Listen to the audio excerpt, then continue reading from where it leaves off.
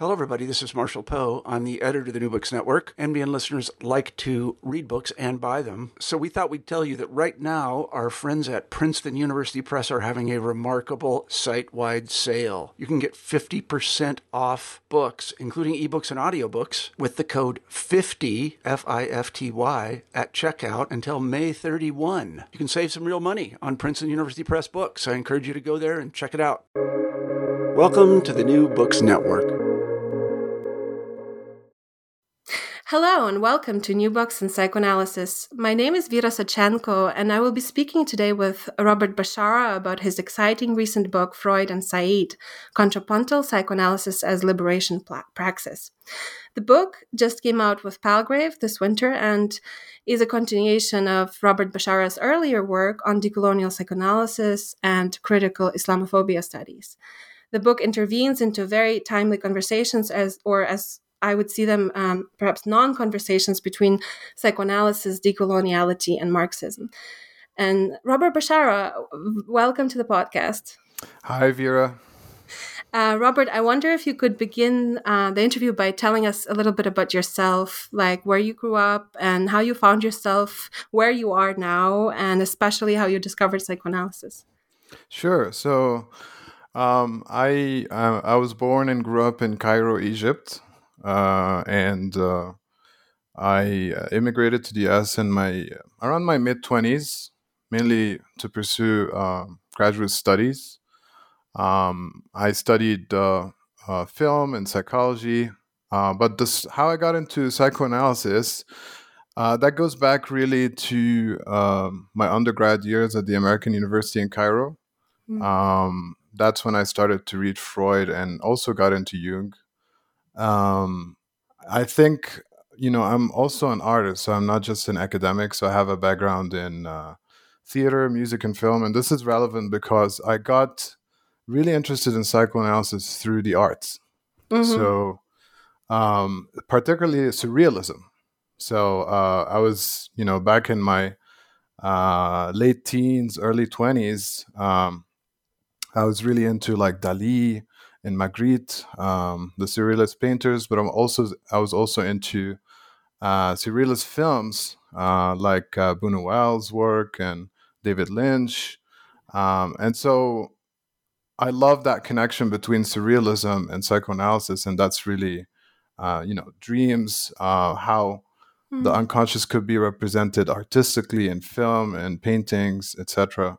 So that's really my introduction to psychoanalysis. It was Freud and Jung. And then years later in my PhD program at the University of West Georgia, where I was studying critical psychology and qualitative research, I got more interested in Lacan and the sort of linguistic turn, of the 20th century. Mm-hmm. So that's kind of the shift. Where I'm based right now, I'm based in northern New Mexico. I teach here full-time at Northern New Mexico College, and it's a very interesting institution because it mainly serves underserved students in the area who are primarily Native American and Hispanic. Mm-hmm. So I really enjoy the work that I do here, and I actually get to introduce psychoanalysis to my students, and especially in relation to film studies. Great. I think I saw on the website of the school that they advertised themselves as the most affordable college education. Yeah, that's very important work. So I wanted to ask you to start talking about the book and perhaps ask you what motivated you to write it now and to write it the way that you did. Yeah, so as you mentioned earlier, it is a sequel to my first book, which is Decolonial Psychoanalysis. Decolonial Psychoanalysis basically was based on my dissertation. And one of the, there's some sections in there in Decolonial Psychoanalysis wherein I write about Freud in relation to Edward Said, particularly focusing on Orientalism, and Said's last book, which is Freud and the Non-European. And that section really attracted or intrigued one of my committee members, Hatem Bazian, who's a dear colleague of mine. And he told me, you should expand this. It's very interesting. And so he kind of planted the seed for me. I was already like developing those connections, but it wasn't the focus of that first book. So then I had to think about it for like a few years and kind of outline my ideas and really investigate the connection. So I decided, well, to really be fair to this topic, I have to write a whole book exploring the theoretical links between Freud and Said, which, as far as I know, hasn't been done before. Yeah, I thought that this was one of the undeniable strengths of this book, to have this analysis of many, if not all, of Said's works and this excavation of Freud's trace in informing Said's work. And in particular, as you mentioned, the development of Orientalism as a concept, which, as we probably all know this concept in the humanities, I mean, certainly in culture studies and post-colonial studies, I wonder if it's as known as in psychoanalysis as it perhaps could be.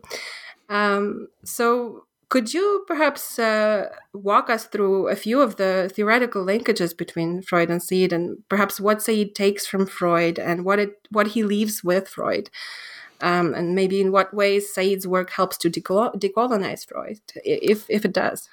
Yeah. So the first chapter of the book is kind of an overview of the relationship between post-colonialism as a field and psychoanalysis. So I try to do like a literature review of that relationship before I get into the theoretical links between Freud and Said, which basically are the three main body chapters, 2, 3, and 4 of the book. And basically, from my studies, I found that so Edward Said's first book is on Joseph Conrad, and it's probably his least read book because it would mainly interest Joseph Conrad scholars, right? The second one is called Beginnings, and that's the one that really you can see Said engaging with Freud's writings, particularly the interpretation of dreams, but other works as well. And so that second book, I would say, is quite underrated and overshadowed by his third book, which is Orientalism. So I start the second chapter on Beginnings, sort of analyzing how Edward Said looks at Freud not just as a scientist who invents a field called psychoanalysis, but also, and more importantly, as a writer, the author's psychoanalysis through his writing style. So, Said is interested as a textual critic in how Freud frames psychoanalysis through the techniques of writings themselves. And what's interesting is that he noticed that the way the interpretation of dreams was written, it's almost like a dream itself. I mean, obviously, it includes a lot of Freud's own dreams and analyses of other people's dreams. But Said points out that there are 8 editions of the book. So it basically is structured like a palimpsest, where there's a lot of editing and a lot of repression. So in a way, whether this was Freud's intention or not, in terms of his method, there's a kind of an encounter with the unconscious through the reading that text, right? So that's a powerful statement in and of itself. And in that sense, he looks at him as a modern writer and looks at that text as a very important text for the humanities, right? Now that I think it has a big influence on Edward Said's thinking and his kind of theorization later on, but also his writing style in Orientalism. So that's kind of the beginning, actually, that book called Beginnings. And then the second time, I argue that Freud is repressed in Orientalism, which is Said's most famous text and the one that is considered to be the origin of post-colonialism as a field of study. Now, I argue that he is repressed because he's cited 3 times in Orientalism. Freud is cited 3 times in Orientalism. And yet, the specter or the shadow or the ghost of Freud and his theory, psychoanalysis, is very much there, right? So it's there unconsciously working through the text of Orientalism. And this is most clear in Edward Said's theorization of Orientalism, which is basically how Europeans represent what they call the Orient, right? And so these representations tend to be stereotypical. And basically, I think the main argument that Said makes is that Orientalism functions like a dream. It's structured like a dream, right? So you can see the influence of the interpretation of dreams there. And Orientalism itself is structured into latent Orientalism and manifest Orientalism. He actually uses that language. Exactly. Yeah. Right? So I can say more, but I feel like you wanted to ask something here. Actually, I wanted to ask about the latent and manifest Orientalism, because it seemed to be the one spot where you really catch Said red-handed. Absolutely. And it's fascinating to me because it's like right there in the language, but then Freud is pretty much repressed in the text. In favor of Foucault, right? In favor of Foucault, yeah. And so this is kind of the conflict, I would say, the anxiety that Said is dealing with. And it's kind of a theoretical ambivalence. He likes Foucault's theory of discursive formation, and it's very useful for him. But then he ends up forgetting about or repressing psychoanalysis, but it's still there informing the text, whether he likes it or not. So the paradox that I show is that even though he sides with Foucault consciously, by repressing Freud unconsciously, he's actually affirming the importance of psychoanalysis for him, right? But what does this really mean? I mean, what does it mean to choose Freud, even unconsciously, over Foucault? It has something to do with the kind of subject or the kind of what matters in analysis, right? I think he is dissatisfied with Foucault's theorization of the subject. I think this is really the heart of the matter. So he likes the Foucault's notion of power and the relationship between power and knowledge and how he conceives of discourse, which are, of course, very important. But he doesn't like the idea that the subject is just an effect of discourse, an effect of power. Basically, Foucault's trivialization of the subject, right? And the subject of psychoanalysis, the subject of desire, appeals to him more. And so he makes the argument there in Orientalism that while he accepts the notion of discourse, he still believes in the importance of the subject. And so later on in his life, he's going to actually completely sort of let go of Foucault and return to Freud. And I show this in the text. But to go back to your question about latent Orientalism and manifest Orientalism. So in the interpretation of dreams, basically Freud shows that, when we're dreaming, which is, of course, the unconscious fulfillment of a wish, and the wish is disguised, so it's always distorted, as we never directly see what we're wishing for, and that's why we need to do interpretation or analysis. But basically, Freud talks about the process of dream work, which basically translates latent dream thoughts or signifiers into manifest dream content or images, right? So the dream work does that. And so the task of the analyst, the task of the interpreter, is to go back to the latent dream thoughts. And you do this through interpretation, right? So not to be distracted by the images and try to figure what are the images covering up in terms of what are the unconscious signifiers that are doing some work here. And so this kind of structure is operative in Orientalism, Said's text. So basically, you have latent Orientalism or signifiers about the Orient, which are covered up through the Orientalist work, functioning like the dream work, and then producing manifest Orientalism, these images and stereotypes and visual representations that we see of the Orient from the perspective of Europe, right? So the task of what I call contrapuntal interpretation, which would be Said's um, use of Freud, but applying it to textual criticism, is to try to figure out, well, what are these stereotypical images? What are these Orientalist images that are manifest, basically covering up in terms of how signifiers work unconsciously? So we can figure out how this works.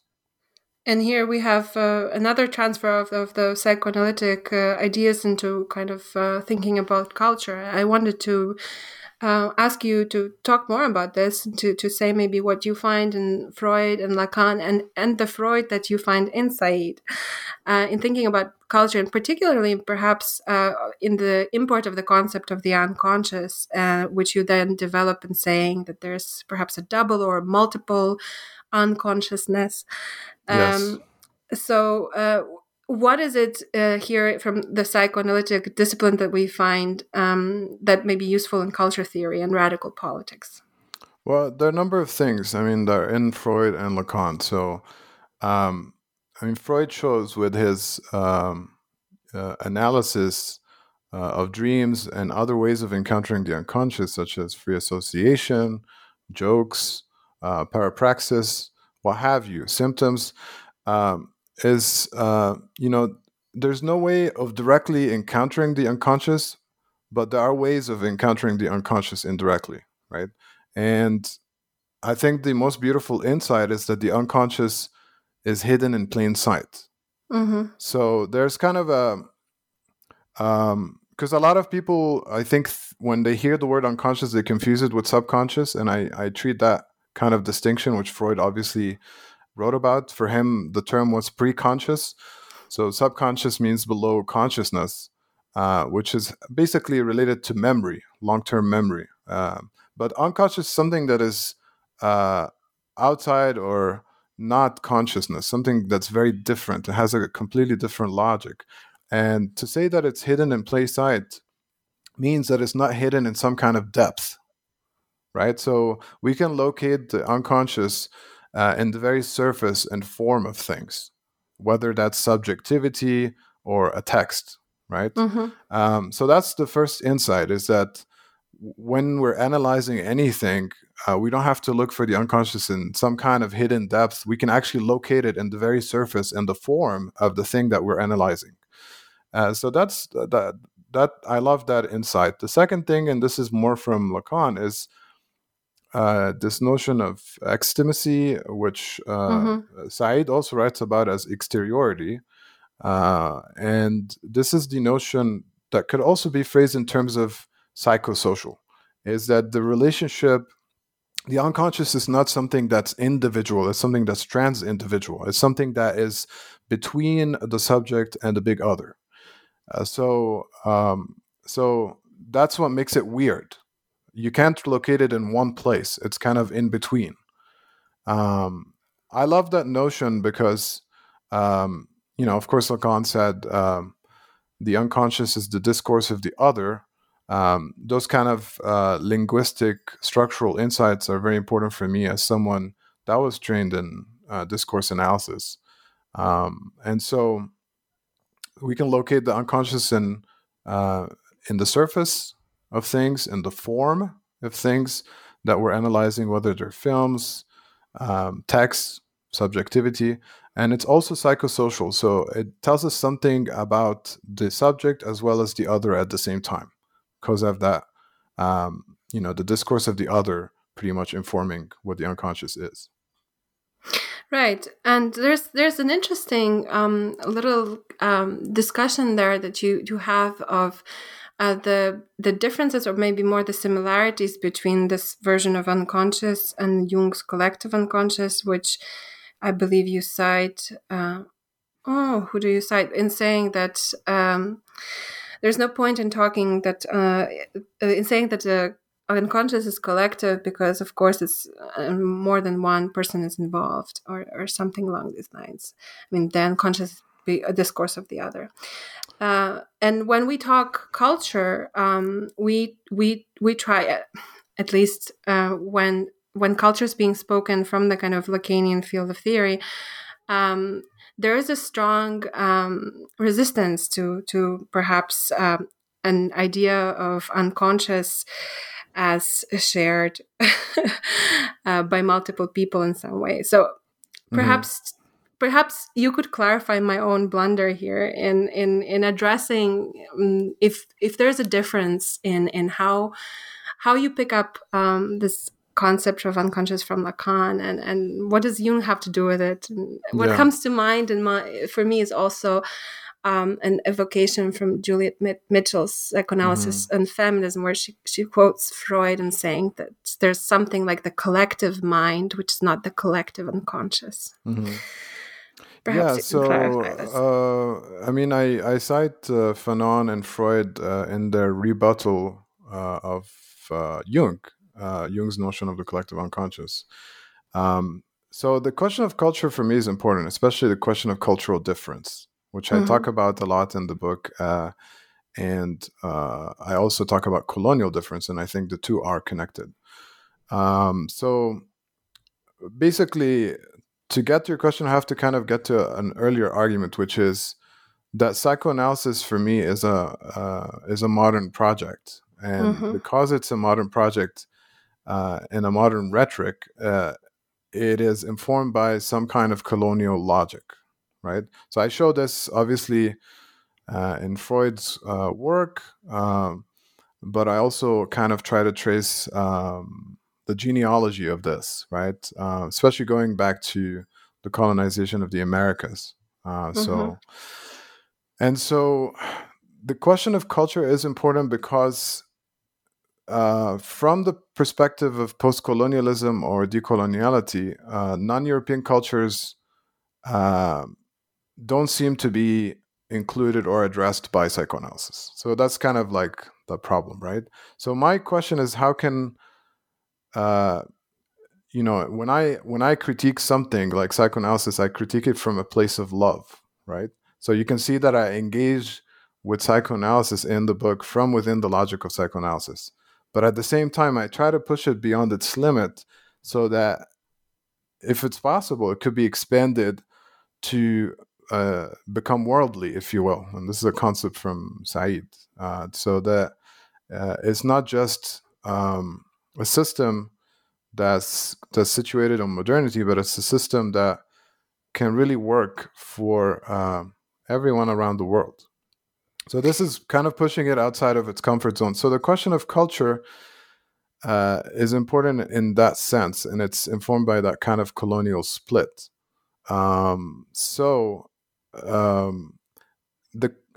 does the question of culture relate to the unconscious? It has to do with the linguistic question, right? So we talk about the unconscious as the discourse of the other. Once we say that it's the discourse of the other, we're talking about language. I mean, how else are we going to, make sense of this discourse, right? Well, at least in Lacanese, that seems to be the prime way of making sense of it. But even for Freud, like even when we go back to the interpretation of dreams, like when he's talking about latent dream thoughts being the thing that we're interested in, so those are the signifiers, those are the words. And I also make a connection between later on, especially going to Moses and Monotheism, Freud's last book, which I think is controversial. But, there's something about the aniconism or the rejection of icons and visual representation of the sacred and kind of a preference for the word. And this is something that you see in Judaism as well as in Islam, but it's something that you also see in psychoanalysis. So it's kind of a primacy of the symbolic over the imaginary. So my point is that the cultural question is always going to be tied to the linguistic or the language question. So what languages do we associate with psychoanalysis, right? Obviously, first one will be German, right? And then you got the translations, and you got the English and French, right? And maybe you can get other ones, but so it's already culturally embedded by the fact that it's German or English or French, right? Because any language is always embedded in a specific culture. And so this is the cultural question for me. It's not a Jungian question of archetypes that are shared in a mythic way. So that's not what I'm talking about. But I am think talking it's important about, to clarify. yeah, but what I'm talking about is that every time that we situate psychoanalysis in relation to a specific language, then we are already doing something that's cultural. And so what are the languages that are excluded? And that tells us about what cultures are also excluded. As you were talking, I found myself thinking about how popular psychoanalysis has become in Latin America, and Yes. of course, Spanish being a language in which so many books are written that we don't even access those people who don't speak Spanish. Actually, I don't know about you. Yes, that's a fascinating trend, of course.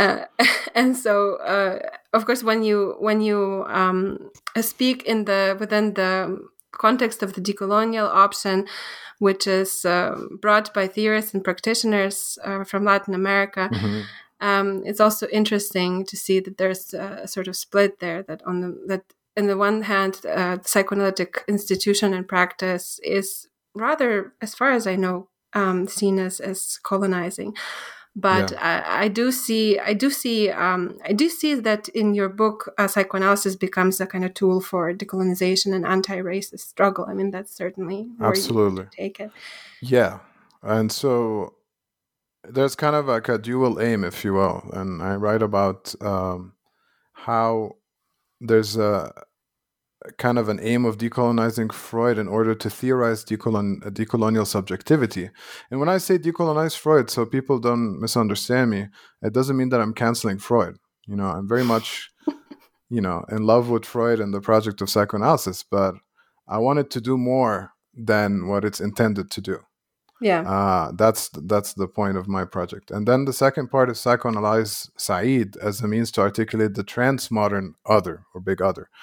And so psychoanalyze Said, of course, doesn't mean that I psychoanalyze him as a person. I'm more psychoanalyzing his texts and in relation to psychoanalysis. And how Freud returns, he's repressed in Orientalism, but then how he returns in Said's last book, and which is Freud and the Non-European, and how that book deals with Freud's last book.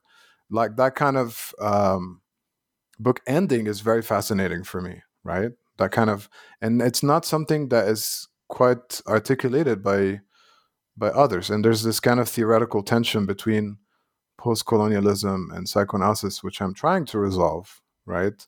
Obviously, through the terms other and other in particular, I guess. Especially, yeah. So and that's why I end up saying that there are two different others, and that we should be able to account for those two different others. And that's the contrapuntal move. I mean, this is, so contrapuntal is a term that is used by Edward Said and his sequel to Orientalism, Culture and Imperialism.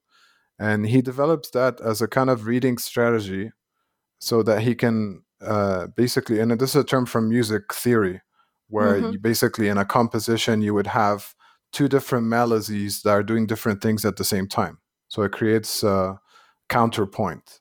And so he of course he loved music and he wrote about music. And so he tried to kind of be inspired by this idea from music theory and apply it to textual criticism to kind of see how you can, let's say, analyze a colonial text and also figure out some kind of decolonial dimension and dimension of liberation or resistance at the same time. So can you hold the two? And this is the point of the contrapuntal psychoanalysis, is to account for, let's say, colonial or post-colonial psychoanalysis, which I kind of group together, and that's why I write post in parentheses, and a decolonial psychoanalysis. And the point is not to say that, let's reject the first and just focus on the second, but thinking about the relationship between the two in a dialectical way, right? And so, and this idea also is expressed in different ways by Enrique Dussel, one of the theorists that really inform my thinking. And he has a term called transmodernity. which is basically his alternative to both critical modernism, a project like the Frankfurt School, and postmodernism. And so these are basically for him two internal critiques of modernity that do not address the colonial question. Mm-hmm. Right? So what does transmodernity do? Well, he's not saying that let's reject modernity, because that would be illogical, right? There are obviously many things that maybe are a result impossible of, as well. and maybe impossible. The point for me is, how do we get the best out of modernity and delink it from coloniality? That's for me the key thing. And also include next to that, and this is very important, the alterity of modernity. So what modernity doesn't include, which in many cases tends to be the non-European world, non-European cultures, whether they be indigenous Black cultures in the global north, or the tricontinent of Latin America, Africa, and Asia, right? So there's a lot of rich traditions and practices and theories and knowledge, and that shouldn't be ignored. And so we're saying let's Dussel is saying let's include the best of modernity and its alterity, while at the same time delinking modernity from coloniality, and that's the decolonial point, that Right. delinking. And so applying this to psychoanalysis, how does it look like? This is basically what I try to do. How does it look like? Is also. I mean, we have the textual evidence of how it looks like when how does it look like in the clinic? Is that the question? Perhaps that's where I'm leading to as well. If you have any ideas about how can it take place in the clinic? I mean, also because you call Black Lives Matter a transversal movement, and my question is how do you bring Black Lives Matter with psychoanalysis? I mean, that's it's a challenge. Yeah. So for me, the clinic, one of the things I make a link between how Freud looks at repression in the clinic. He's interested in psychosocial distress. We've already established that the unconscious is psychosocial, right? It's that link between the subject and the big other.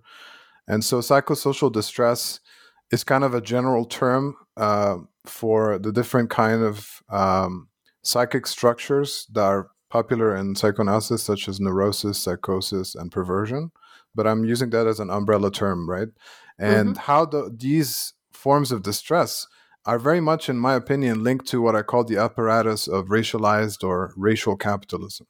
So I try to situate psychoanalysis within this longue durée or long history of racialized capitalism, which informs, that's the context. So if psychoanalysis doesn't account for that, doesn't take that into consideration, then they're kind of operating in a vacuum, right? Yes.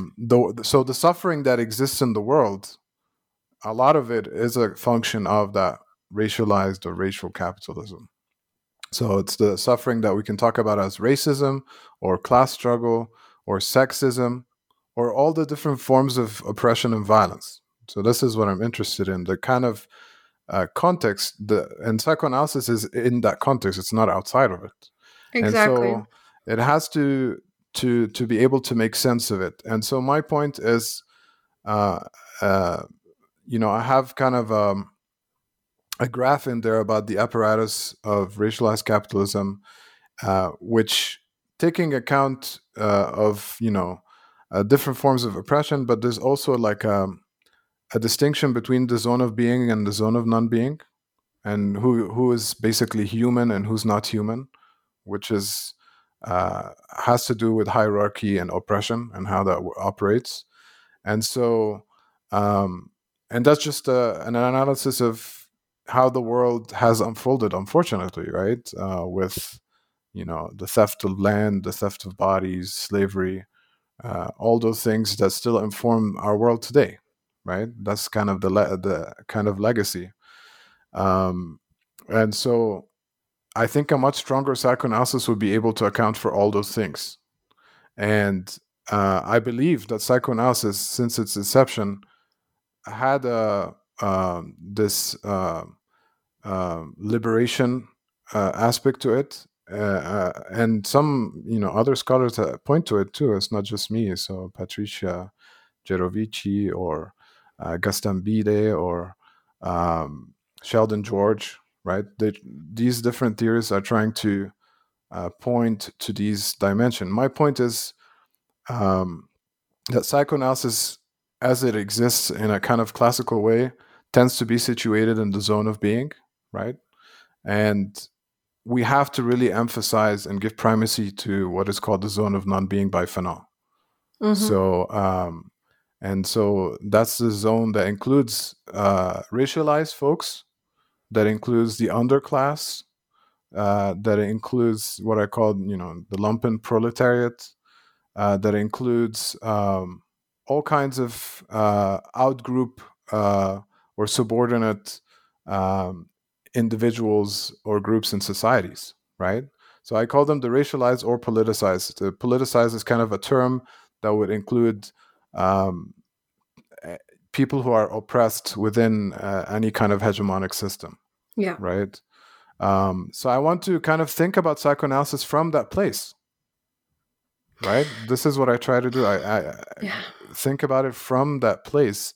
And so another thinker that informs my thinking is Paulo Freire, who talked about, his famous book is The Pedagogy of the Oppressed, which looks at the dialectic between the oppressor and the oppressed. And his point, because a lot of times when people hear these kind of critiques, they think that, oh, we're just going to replace the oppressors with the oppressed, and that's how we shift it, right? That's what revolution means. But that's not what I talk about. I talk about that Freire talks about how the oppressed must lead the struggle toward collective liberation, and that liberation process involves the humanization of both the oppressed and the oppressors. Because when the oppressors oppress, they are also dehumanizing themselves. Yeah. And so this question is very important for psychoanalysis.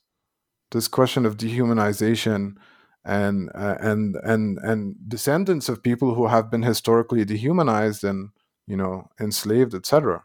Like psychoanalysis has to be able to theorize that and work with that in the clinic and outside. To hear it, yeah, as well. I mean, for me, the difficulty of thinking further with this, which all seems very timely and very important, and as an intervention into psychoanalytic institution, I think very necessary. The challenge was in bringing this sort of anarchic impulse,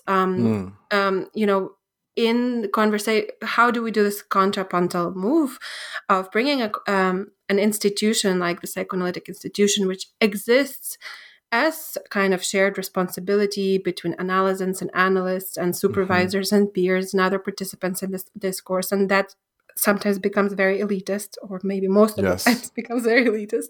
Right. And that also has this particular asymmetry implied in its form, which is created by the screen as well. I mean, the kind of projection site for the analysant. So I wanted to understand whether you're advocating for also kind of wild analysis, or whether it has to do with reform. I mean, I know this goes beyond the book itself, but it's an opportunity. Not wild analysis, because that's, I think, a pejorative, right? But my point is, I mean, you talk about anarchism, and I talk about anarchism at the end in terms of anarchist power, because, Hannah Arendt distinguishes, between power and violence, and how power is an end and violence is a means, right? So violence is instrumental. It has to be justified, and power has to be legitimate. So liberation is a process, which means it's going somewhere. So there's some kind of destination. And so the destination that I try to imagine is a non-hierarchical one. And for it to be non-hierarchical means that it's anarchist, right? Yes. Now, this is very much, in my opinion, in line with psychoanalytic theory, because the central concept of free association as a technique, but also this is a relevant phrase for anarchism. Free association, you're right. Free association. And so another example is, of course, the famous group Das Unbehagen, which calls itself the anti-institutional institution, right? So we have to kind of, and I talk about the horizontalization of something like, Lacan's discourses, right? Which are, as if you look at the 4 discourses, they're all premised on hierarchy, right? So is there a way to think about those relationships, but in a non-hierarchical way? Now, of course, this goes in a kind of a utopian vision. Yes. But it has to, because the world as it exists today is not good.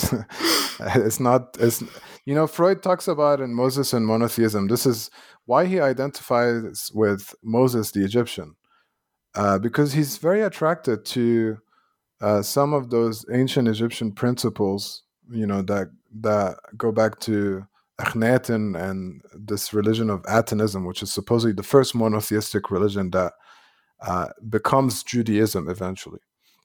And so that principle of Maat, M-A-A-T, which is a principle of truth and justice, it's something that Freud is very attracted to. So you can see that he's not just talking about this abstractly, but he's also reflecting on the experience of the Nazi annexation of Austria and him having to escape the country with his family and his belongings and, leave to the UK to survive that kind of horrible experience, right? And so this question of truth and justice, it's relevant back then, continues to be relevant, and it's a very important question for psychoanalysis, and so it has to do with, as you said, asymmetry. It has to do with hierarchy. It has to do with oppression and violence. Very endless and important, of course, deliberation. I was interested in how you framed it as a kind of analytical deformation as opposed to the Lacanian analytical formation. Yes. And in particular, you talk about the discourse of the analyst as a kind of decolonized social theory. Could you speak to that a little bit? Because we also have the graphs there, but so this upsets a lot of clinicians, because when you have like non-clinicians talking about this stuff, they get really upset. But for me, like the analyst, the function of the analyst is to, cause the desire of the subject, the divided subject, so that they can produce, new master signifiers and change the relationship with their symptoms, so that they can have, experience more jouissance, or a different kind of jouissance, different kind of enjoyment. And so that analyst, anyone can take that position. That's my point. It doesn't have to be like the typical psychoanalyst. And in fact, and that's my point, kind of inspired by Freire, is that the best person to do that is someone that experienced oppression firsthand, to be that, to function as that cause, especially because those are the same individuals that tend to be objectified in a racist way, right? Mm-hmm. So, I mean, Fanon talks about how blacks are racialized as phobogenic objects, right? So that means that, like the way the way that whites, especially racists, relate to blacks, there's this kind of already anxiety provoked by their perception of blacks as phobogenic objects, as objects that cause fear and anxiety, right? So they are already positioned as objects. So they are the perfect, the racialized people, politicized people, are the perfect people as the oppressed to lead this struggle toward collective liberation and actually function as the analyst, right? That's a very interesting question. Of course, what makes an analyst an analyst? I remember Derrida's smirk after Lacan died, in which he said, "I do not believe that one is an analyst merely because they get paid." Right. I mean, I think that you open a very critical conversation about this, with these parallels of perhaps also the racialized other being in a space of analyst through being object A, perhaps. Yes. And I'll give you another example. So in my first book, which deals with, what I call Islamophobia, Islamophilia as a fantasy, which is part of this bigger ideology that's connected with war and terror. So I interviewed 19 U.S. Muslims about their experiences with Islamophobia, but also how they resisted. And I wanted to kind of see what kind of subjectivities are there that are resistant to the hegemonic ideology. And so basically there's epistemic resistance or resistance through critical knowledge, which very much aligns with the hysterics discourse. So this is where the US Muslims basically reject the kind of knowledge, the dominant knowledge about them and how they're being represented. And so this is something that you see also in Edward Said's sequel to Orientalism, because basically Orientalism deconstructs the European stereotypes about the Orient, but the criticism he received for that book is that, okay, you did a great job deconstructing the stereotypes, but you didn't look at all at how the Orient represents itself. So he took a long time to kind of go back to that question, and he addressed it with culture and imperialism, which is the question of self-representation.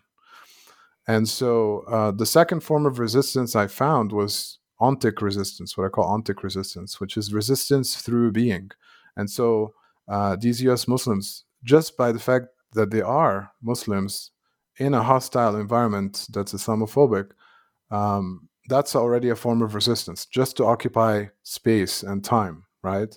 And in that kind of ontic resistance, they function as an objet A, right? Like if it's a woman wearing the veil or the hijab, right? Or if it's a man with a beard, right? So they're causing the desire and they're causing anxiety for the other. And so it's uncomfortable, right? For the racist subject, but it's important if we're going to live in a kind of pluriversal world, right? So, in conclusion, I wanted to ask you, Robert, about the distinction you introduce between various kinds of pleasure, which is an intervention into perhaps Lacanian understanding of masculine and feminine jouissance with the concepts of divine pleasure, and particularly in contrast to the pleasure of freedom offered by liberal society. So if you could speak about this and how it comes under the framework of your project on frontal psychoanalysis. Okay. So basically, Lacan talks about sexual difference or sexuation, or the difference between phallic or masculine jouissance and feminine or other jouissance, and how there's no rapport between the two. For me, that kind of theorization applies specifically to the zone of being. So those who are privileged basically within the apparatus of racial capitalism.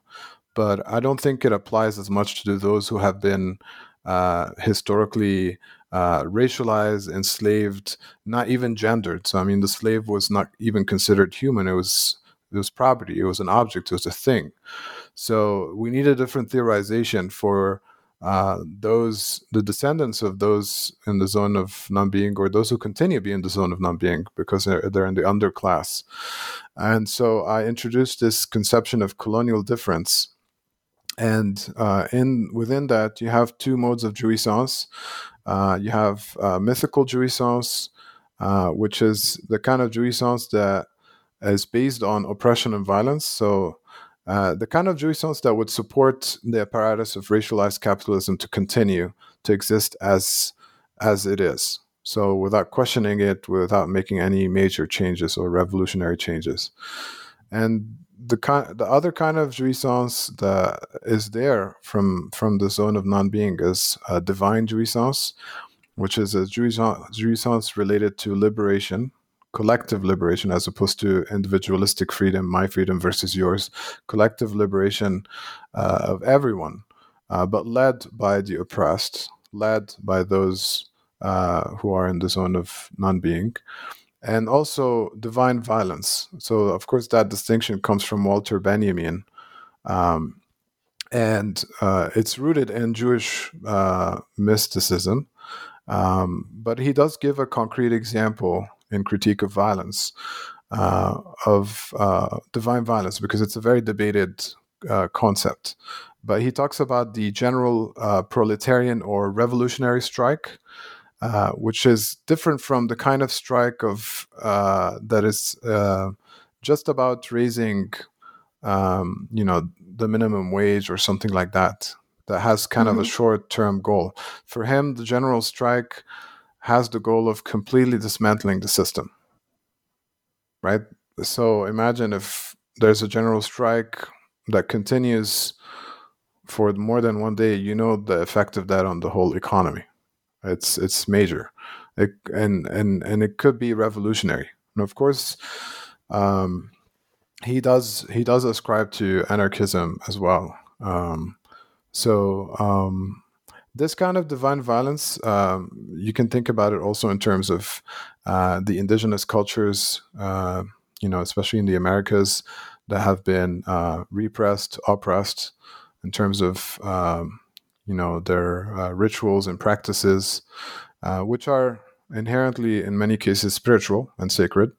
And that connection is also there in Freud when he identifies with the Egyptian Moses, and especially the principle of Mat, the principle of truth and justice. That kind of spiritual dimension is important. It's also there with the Black spirituals, which provided a connection for enslaved Africans with African traditions and religions. And it was a reminder for them, you can say, to use Freud's term, an archaic inheritance, right? Something that links them together and to remind them of their humanity in the face of, the horrible experience of being abducted and enslaved and being forced to work, for nothing, and face death and violence and mutilation and rape and all of that. So we shouldn't shy away from that kind of spiritual dimension that has a kind of intellectual aspect too. It's in Freud, it's in Benjamin, but it's in other traditions as well. Well, Robert, I have so many questions left. We could do another hour, but we've taken a lot of your time already. No worries. I know I didn't get to a lot of things in the book, but I hope the reader, the listener, they get the book so they can see there's a lot more than what I talked about. And perhaps you could tell us a little bit about what you're working on right now, if you have a project for a book or activism. Yeah, so I actually have a translation that should be coming out pretty soon. It's a translation of an Egyptian book of philosophy from the mid-90s by Egyptian philosopher Murad Wahba. And it's called Fundamentalism and Secularization. And so I translated it from Arabic to English. That should be coming out pretty soon. And I'm really excited about it because not many people in Euro-America know about Murad Wahba. And part of my project is, of decoloniality, is to introduce, thinkers from the global South that are doing important work, but are not known, in the global North just because of the language barrier. Mm-hmm. Yeah, that sounds like a really interesting project. I wanted to thank you for being on the show today, and it was a great pleasure to speak to you. The pleasure is all mine. Thank you so much for your thoughtful questions.